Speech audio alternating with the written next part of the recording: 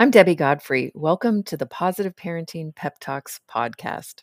So today's pep talk, we're going to continue on with learning to understand the 4 mistaken goals. And I just want to reiterate that we call these mistaken goals because the child has mistakenly come to believe that this is how they get their needs met in the world. So what you'll do to identify which of the goals your child is in any given moment is you're going to observe your own feelings. Now, this is quite different than how we usually approach discipline. Typically, we approach discipline by observing that our child is misbehaving and then saying, "What's wrong with you? Why are you doing that? Why are you upset? Why are you crying? What do you need?"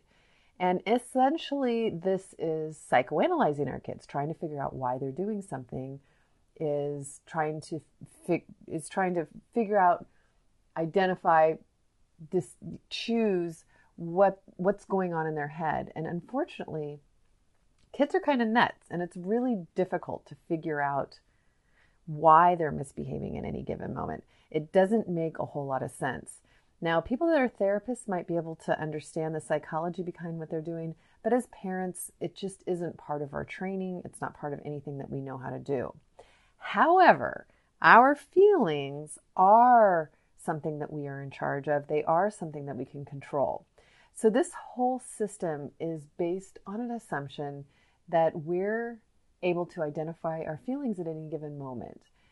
This is a huge assumption to make. If you know that you don't often recognize what you're feeling, then start to practice by noticing what you're feeling during the day. So just make observations. Like if you're driving down the freeway and somebody cuts you off and you notice, wow, that person just cut me off and I'm feeling angry.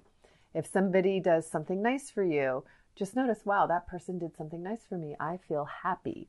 And so just start observing what you're feeling in any given moment, and this will give you the tools to identify your child's misbehavior. So here we go.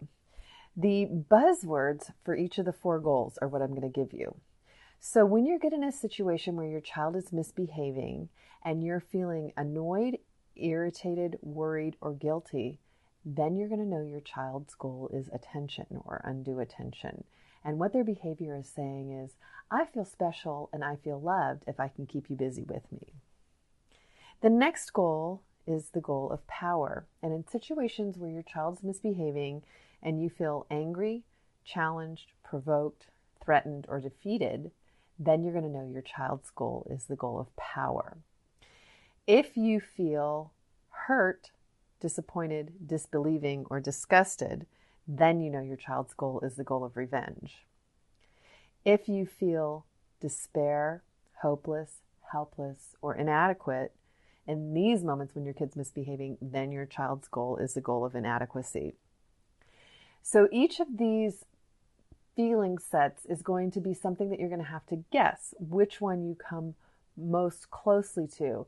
And this takes practice. So today on your email, I've actually listed these groupings of feelings so that you can look at them and notice during the day when your children are misbehaving. See if you can identify feeling each grouping of feelings so that you can know which of the 4 goals that your child is in.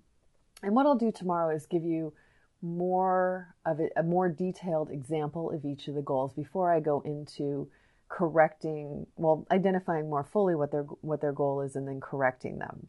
Have a great day and happy parenting. I hope you enjoyed today's episode of the Positive Parenting Pep Talks podcast. For those of you that don't know me, I'm Debbie Godfrey, owner and founder of positiveparenting.com. I hope you'll go and check out my website and follow me on Instagram and let me know about what you thought about today's episode. Did you learn something new? Were you able to do something different with your children? Did you have a success story? Those are my favorite to share. Let me know. Contact me. I'd love to hear from you. And also, what future topics would you be interested in hearing about on the Positive Parenting Pep Talks podcast? Thank you so much for being here and for all of your support. Take care and happy parenting.